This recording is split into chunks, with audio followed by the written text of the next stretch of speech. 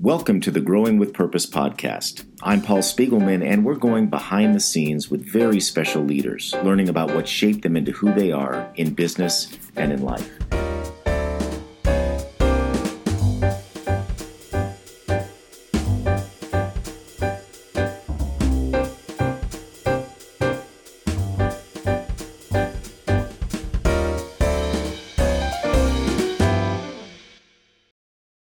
As a business owner, are you continually searching for less stress, more time freedom, and increased profits?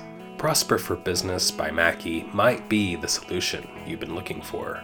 Prosper for Business is both an executive coaching program and fractional CFO service designed to deliver exceptional results through increased education, visibility, and accountability.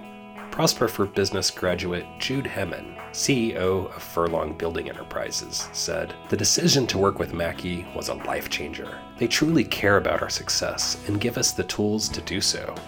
Working with the Mackey team also helped Julie Bach, owner of the Bach Group, see things in the business she hadn't seen before that led her to the business being more efficient, productive, and profitable. Does Prosper for Business sound like the right next step for your business? Visit mackeyadvisors.com/smallgiants. That's MACKEY advisors.com/smallgiants to learn more. My guest today is Heidi Baumgart. As Chief Operating Officer at Skidmore Studio, a 65-year-old branding firm, Heidi fosters a healthy studio environment that allows all Skidmorevians to thrive, both in doing their best work and collaborating in a fun, virtual workplace. Heidi is also recognized as a supportive, purpose-driven people developer and career coach. Welcome, Heidi. Thanks for having me, Paul. So good to have you on. And I'll start out by saying that we got to hang out a bit because you were in our Leadership Academy that just graduated in September. And it was wonderful to have you in the program and participate and build those relationships with the group. But tell us about Skidmore and how long you've been there and what your role is. Oh, absolutely.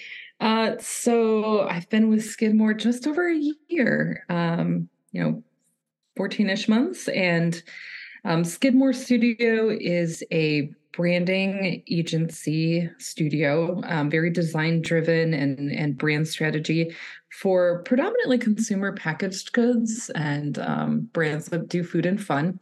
And so ultimately my role is to support the health and wellness of all Skidmorevians. That's my focus, but as far as the day-to-day and my hats, I have responsibilities relevant to business and people operations, as well as account service and just collaborating with everybody.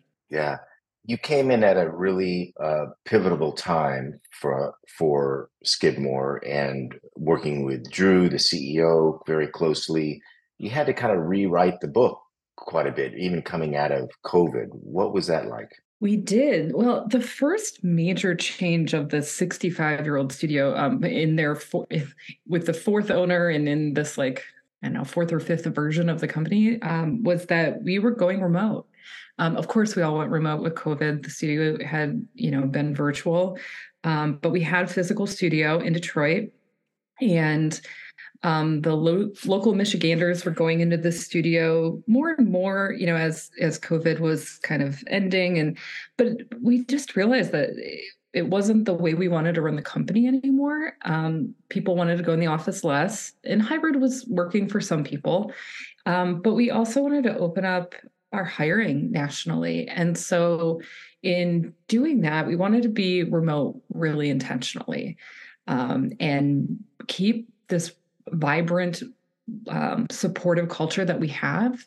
And so we spent a lot of time with that. So some of that was actually updating and rewriting, totally overhauling our core values. And some of that was changing our actual people. So we had, a bunch of people changes. Some people left. Some people weren't in the right seats. Some folks it didn't make sense anymore. Like what they wanted out of their career and like going remote just didn't quite fit what they were doing. And so we've made quite a few people changes in the last year. So those are the two biggies. Yeah. As a remote virtual firm now and it being a year into it, how you guys are, and knowing that culture is so important to you and Drew, how have you kept the love going, so to speak? People ask about that quite a bit. And I think the remote is here to stay, or virtual in some form or another, whether it's fully remote or hybrid. You guys seem to be doing it successfully, but how do you create and maintain that same level of engagement that you did before going virtual? There are five core things I can mention that I think our culture is better than ever.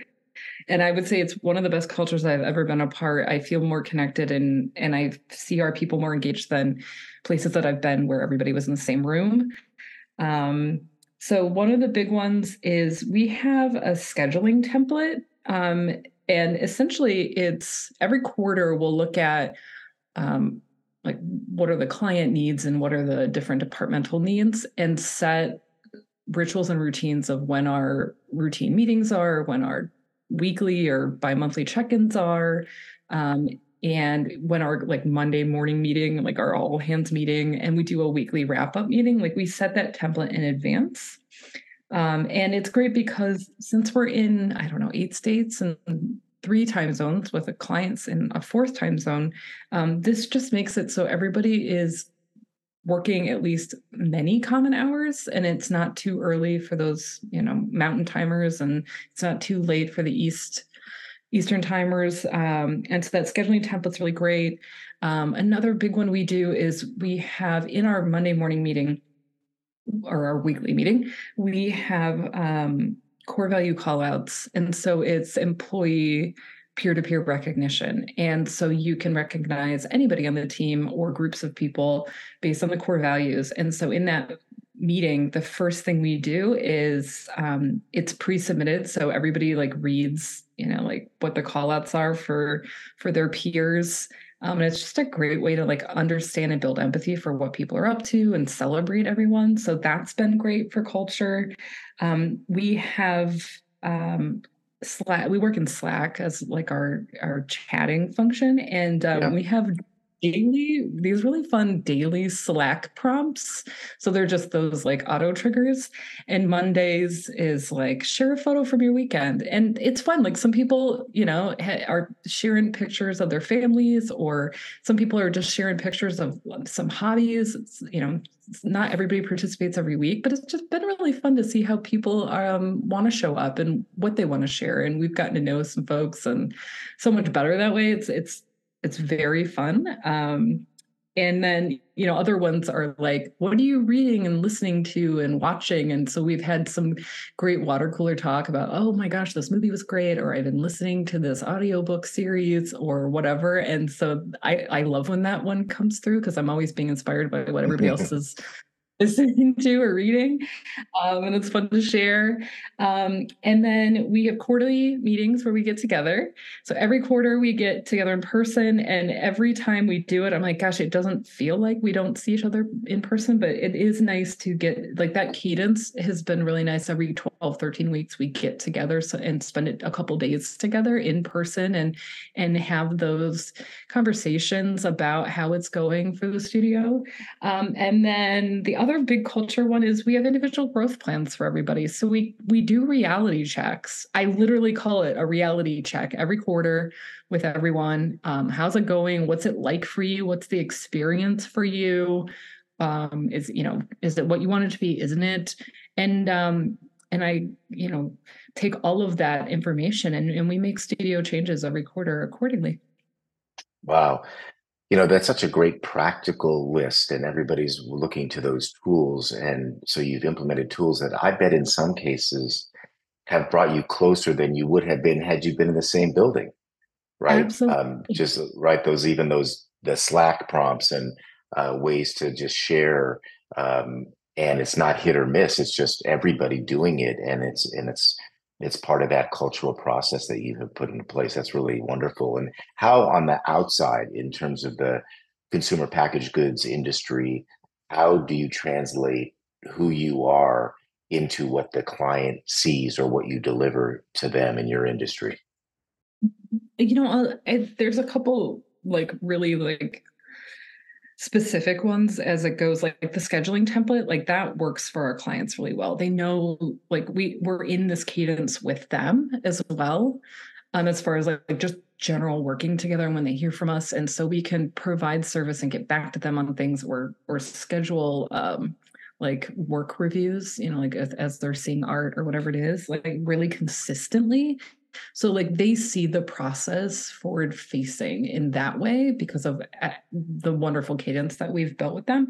I'd say, we have some clients who are very set in, they think, like they're not even hybrid, like they're definitely in the office. And so they've been critical of it when we first like called it and we said we're remote. So they were critical of it, but haven't seen a change in service. If anything, they may have seen an improvement of service. So they've gotten behind it. There's been times when working with us, they've been like, oh man, like we just want to like come to the studio and meet you and have an in-person working session. And we're like, well, we can still do that. It's really not hard to spin up a day or two in any office, whether it's WeWork or their office or wherever. And so even though the perception was, wow, you don't have a home base and you're not in person, and you can't be printing things out like on demand, in 10 minutes, like we've segged in other ways, and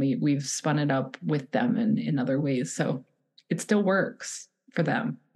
I think they're, as clients, we're all adjusting to the new world and realizing that it can be done, and in some cases, like you said, it can even be done better. And a lot of your focus is obviously the people management side, and you guys have made important decisions as you've gone through this transition, as have team members made decisions for themselves. But where does this sensibility come from for you? I want to take you back to early childhood, in your family, kind of this entrepreneurial streak or this leadership. Where did that come from in school, early jobs, etc.? Oh my gosh, so many places. So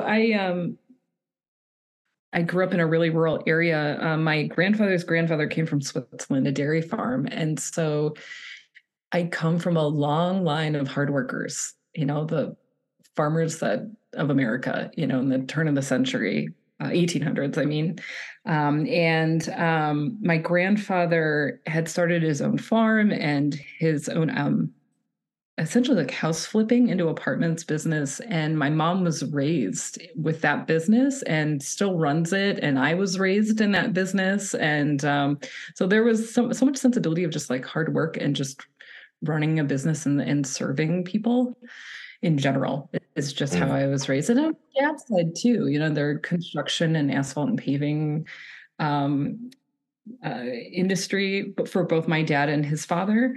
So there was just a lot of like cliche old school hard work, elbow grease and all of Yeah. that. And so I think some of that just like tenacity and like overall arching like work sensibility comes from a lot of that. As far, in the entrepreneurialism, with my family owning a small business for multiple generations, there was that. As far as my own leadership and even entrepreneurial spirit, I think some of that actually comes from me being an only child. And being in a very rural place, like I was just constantly keeping myself busy. And so through junior high and particularly in high school, I was in every student organization. I played a ton of sports. I just would participate in a lot of things. And then I naturally had held leadership positions in those school and student and sport organizations. And then that translated right into college, where similarly, I didn't play sports, but I was in a ton of organizations. And because I was a advertising and marketing major, I was like always the marketing chair. And then, you're busy doing that. And then you'd get named vice president or president or whatever it was. So, I mean, I just naturally was filling my time as an only child, connecting with others. And like all of that has been, all of those skills, like, I mean, I was building those skills from third or fourth grade, till now that I still apply. One funny thing I was thinking about as I went through the Small Giants Leadership Academy and I received my beautiful plaque certificates, like I had been in leadership and like Toastmasters and public speaking classes in third and fourth grade, but just now was I actually officially certified. So yeah. You finally got recognized all these years later. Yes, I can put it Yeah. on my LinkedIn.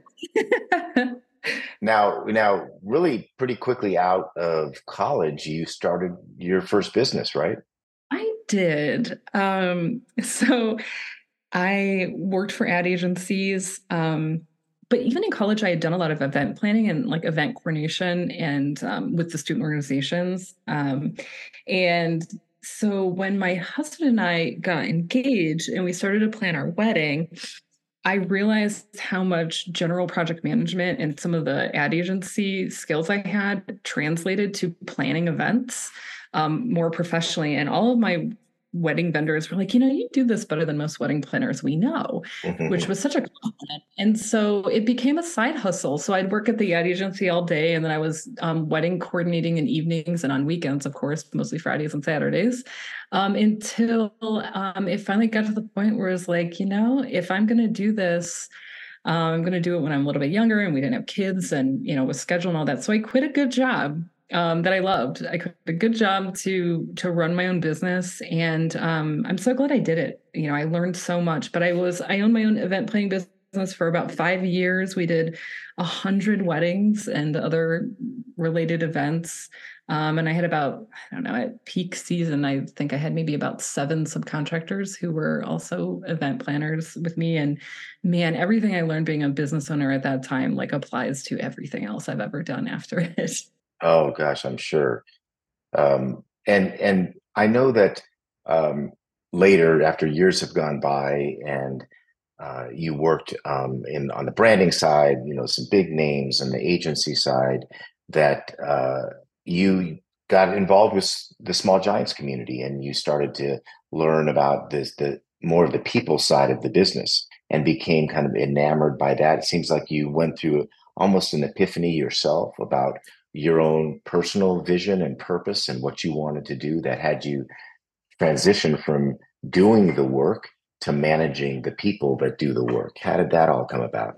Did exactly. So yeah, after I was a wedding planner and I went what's called client side, where I was managing marketing for businesses. Somewhere in there, I'd heard of Small Giants. It was about 2018 because I was actually trying to apply for the company to be awarded the Small Giant award, and that's when I met Hemsa and you, and had come to the summit, and just was like hearing about in general, like EOS, and hearing about just being a purpose-driven leader in general. So I was with 3 companies in a row where I was managing marketing and brand and building the teams. And so like I'd come in as like the first hire for marketing or something similar, and then have to build the team. And I was actually building like ad agencies within companies in a way.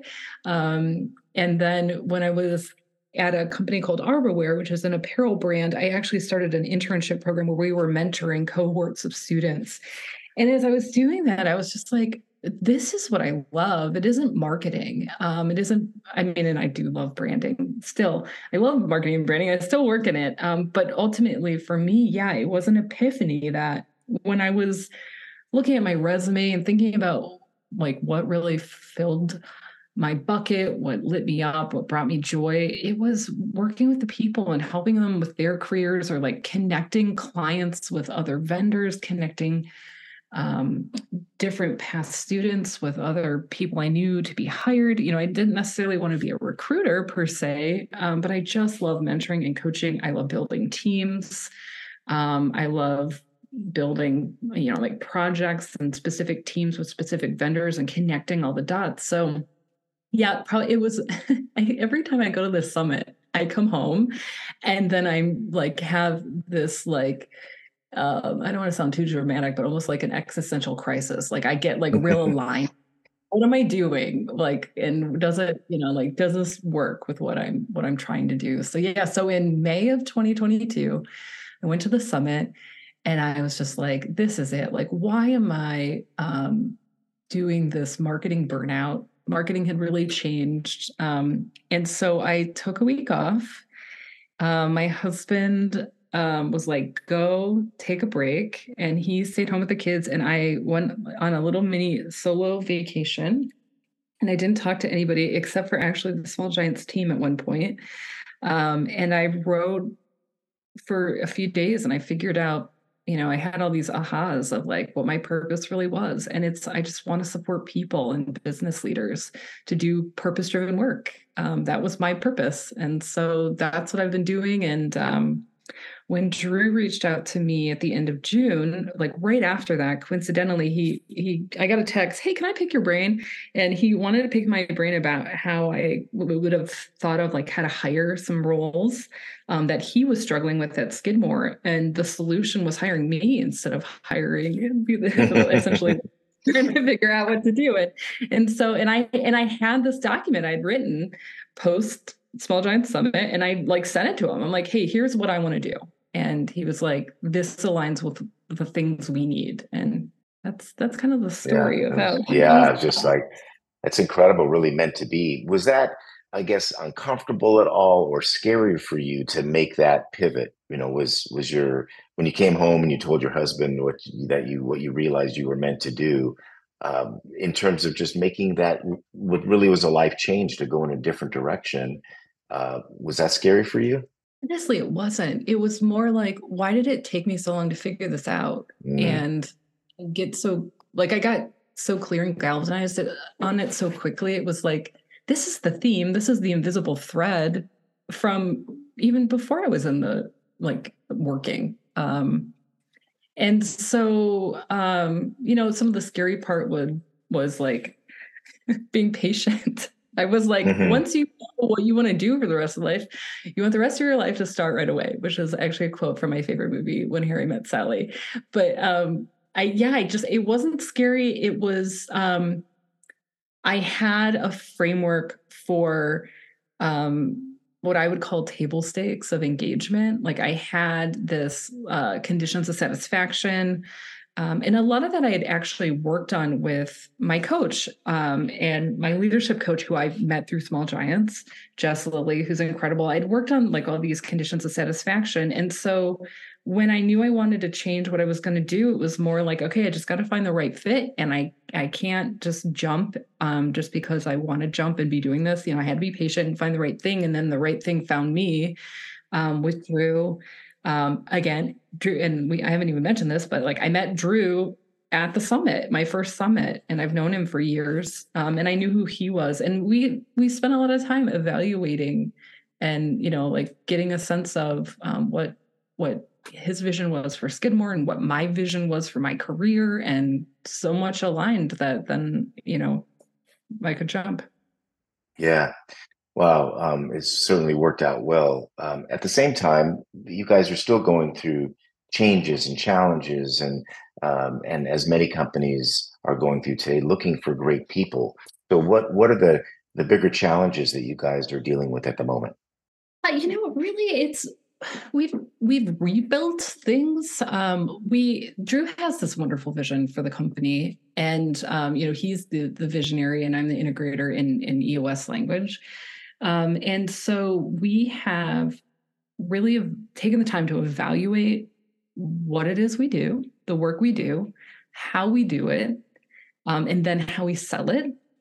And then after we do a cycle of that, we go back and we're doing retros, and it's like, okay, how did this feel? And is this how we want to do it the next time? And so as we've built those systems, we've hired people accordingly, or again, changed roles or changed how we thought about the work. And so it's been, like I said, rebuilding, I think is the right language there. It's like building this both focus and then the structure to execute. And then we just need the right people who get it and who want to do that work. So we've got real focused on who our best customers are, and like what amount of work we want to take, what kind of work we want to take from those customers, the kind of people we want to work with, as far as customers and employees. And I think the table stakes of engagement that I mentioned and those conditions of satisfaction that I have personally, I think Drew also has very specifically personally, and that's how we run the business with whom we want to hire and with what clients we engage with. So, it isn't easy, and you have to stick to the boundaries. And sometimes when you're like, man, we have room, we have capacity to take on more work this month or this quarter, and then you get an opportunity and maybe you're like, oh, like financially we should take this opportunity, but you know what, this just isn't a good fit for whatever it is, the people or the work or whatever. And so we've declined some work accordingly. And it's always worked out when we stuck to our boundaries of the vision. So it isn't easy, but you just got to keep doing it. I remember coming back years ago from seeing a client in Denver that was generating $1 million a year for our business, and I wanted to fire the client, and I left it to a vote of our entire supervisor and up management team of like 50 people, and we were going to lose all that revenue, but the way they were treating our account managers was really out of line. And I remember the vote being all but one voted to support getting rid of this client, and the only one person who didn't want to was the guy that sold it originally. So he had incentive, but we found that it was so uplifting for the company to make the choice to support ourselves and our culture more than the revenue that we were driving from that particular client, and was just I didn't even know it at the time, the impact that had on the company. So the fact that you're being choosy with your people and choosy with your customers is exactly what you want to do, and very supportive of the kind of culture that you guys are building. I would think, Heidi, in the last year or so that you've been at Skidmore, though, there's been some tough decisions that you've had to make. Is there one that stands out that's maybe really tough or hard or humbling for you that you can remember? Ooh. One's just kind of general concept, and it's just the prioritization of whom you can support. Because I'm want to support my teammates, as much as possible, and I coach everybody on the team. But as we've been short-staffed, and I've taken on some more account service roles or additional production roles or whatever it is, my days get real busy, and there's been times where I've had to pause some coaching or some other relevant support things for our team, or I've had to tell a client no, and those kinds of things, based on just like there's only so much we can do in a day, and like that the humbling of like I can't always meet my quality or service personal expectations or personal standards is humbling over and over. And it's a lesson another one that I was working on with my leadership coach, Chess. And, just I have a list of, okay, like when I need a break or when I need a rest, like I need to go do it. I need to go take a break. And even if that means like I'm not providing the customer service or the level of employee support that I want to, I think that's a big one. And as sometimes you just like, I can't do some of the coaching because like we have a big client presentation and we need to close that work and get the contract signed or whatever it is. Or, hey, client who you want to talk to me, at 5:00, like, I'm sorry, I have a kid thing. I have whatever, my kids have whatever going on, and I choose that. And And if you don't understand, well, then like we probably shouldn't work together. Those so yeah, it's always that like not being too hard on myself about the prioritization. Well, I think what makes that easier, and I know you're really good at, is not just prioritizing and making the decision, but communicating it in a compassionate way and a transparent way, so that people understand why you're having to pick and choose where you spend your time. And a lot of times we make those choices, we don't say anything, and then we leave it to those people to come to their own conclusions, which is can be risky in its own. So I think you're doing the right way. And so, with all the leadership experience that you've had over all these years, from childhood even to today, I know you're still learning. What's a part of leadership that you think you still need to improve on? Oh boy, the list is long. How to be brief. I do like to your point about like communicating and being authentic. I'm always trying to challenge myself on like what I do share and what I don't, when especially like with business and people operations. I think there's a fine line of like there's some things that you just can't quite tell people, and other times when you can share to bring them along or and help build empathy or whatever it is. There's some of that kind of stuff. Um, there's always these challenges that come with making decisions based on like what's best for the business, but that then supports the people. Like I just, the decision making stuff is always there's always new challenges, and it's always a place in leadership. I think that I can learn more from others or like learn other ways to consider decisions or solve problems.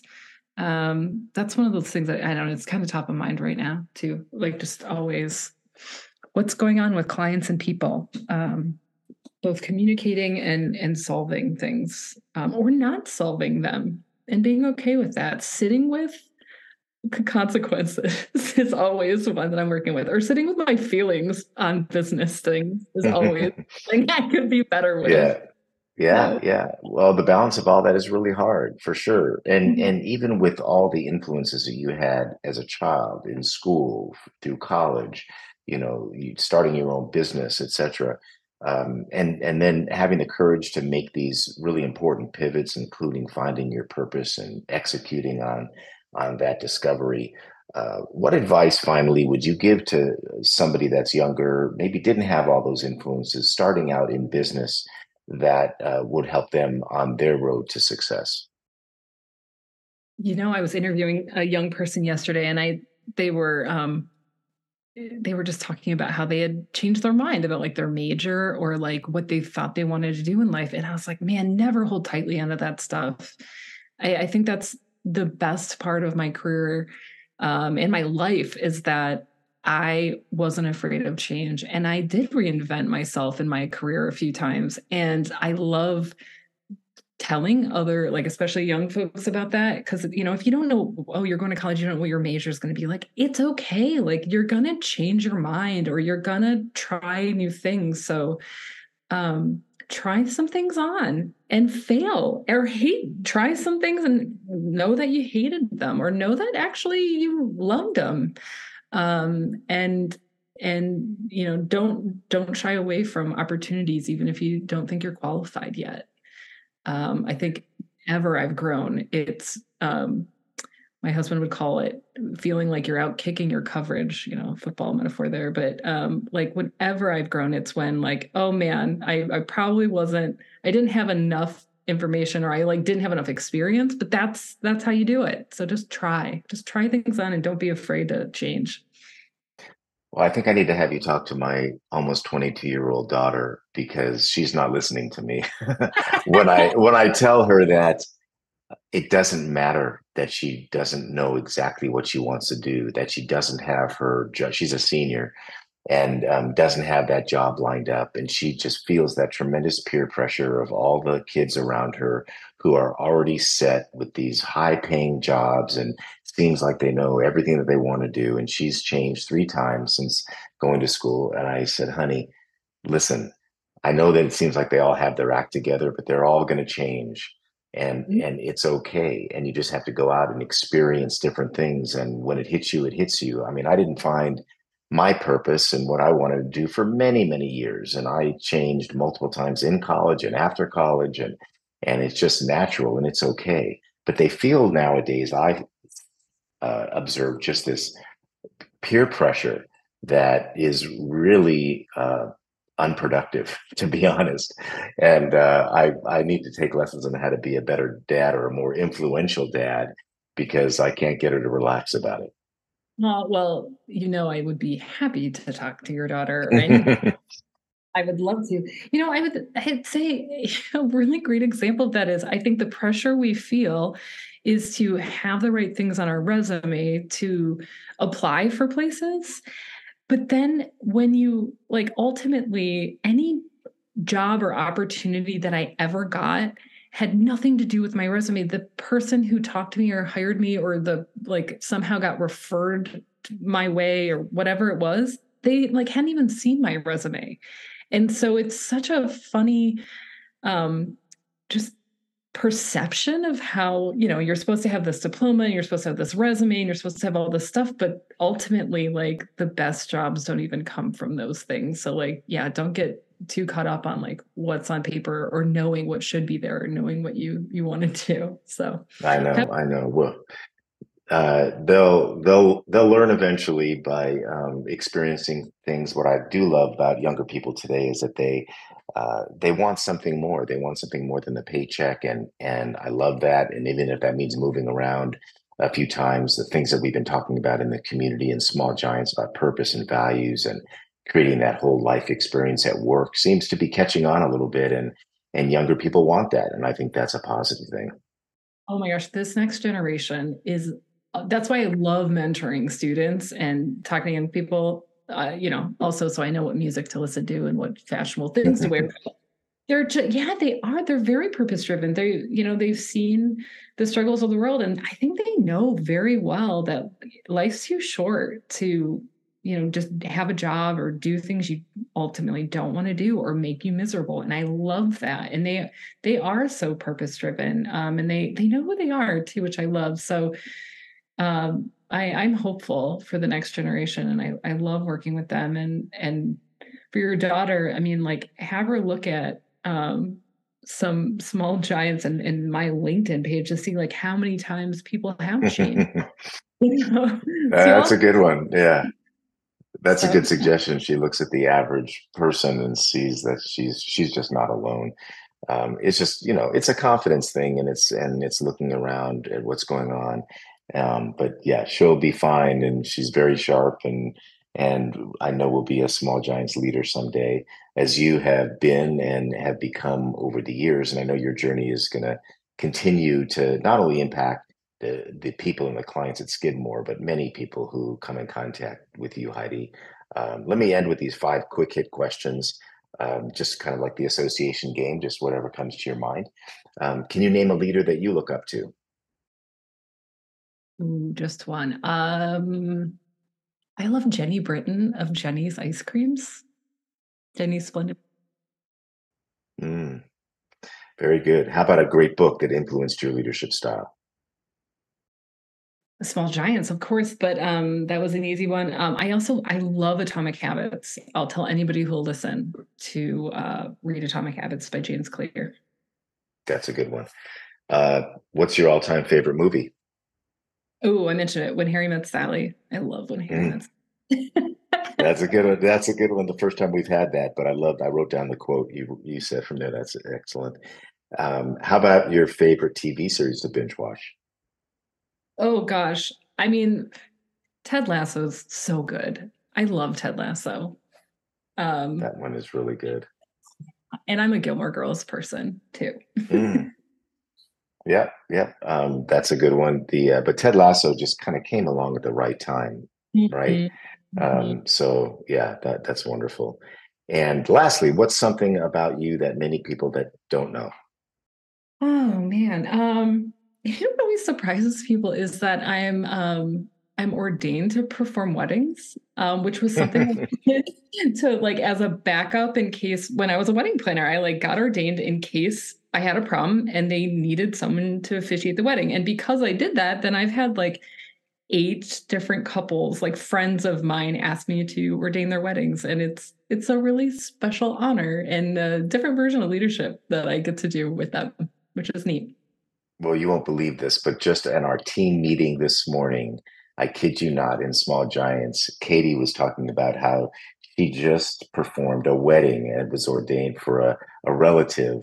And I was asking, well, what are you a minister? Or, I mean, how did you get ordained? She goes, no, there's this online form and you go and it doesn't even cost anything. And within a couple of minutes, you get a message that you're qualified and it's legal and all this stuff. So it's like, wow, that's pretty cool. That's exactly what I did. And then you have to submit that form. And I, at the time, and I don't know what it is now, but for the state of Ohio where I live, it was $10 to associate with the state, and I'm on their list for life. It's funny how it comes up in conversation with people where I'll just hear about somebody being like, "Oh yeah, we're gonna go elope," and I was like, "Well, hey, if you need somebody to sign your paperwork, I got you." Yeah, she said to get ordained was free, but then if you want any kind of certificates or any of that, you got to pay like Yeah. $3 or $5. So that's very cool. Well, let me reflect, Heidi, on some of the things I learned from you today because I love your journey and what's left to come. Just thinking about how you really have come in and made a big difference. I know for Drew and the team at Skidmore, how you guys really took this opportunity to not only decide to go virtual, but to overhaul your core values, make tough decisions about the people and the clients that you wanted to work with. I love the 5 cultural best practices around virtual work that people can really learn from. They're all small things, but add up to developing a process around a virtual culture.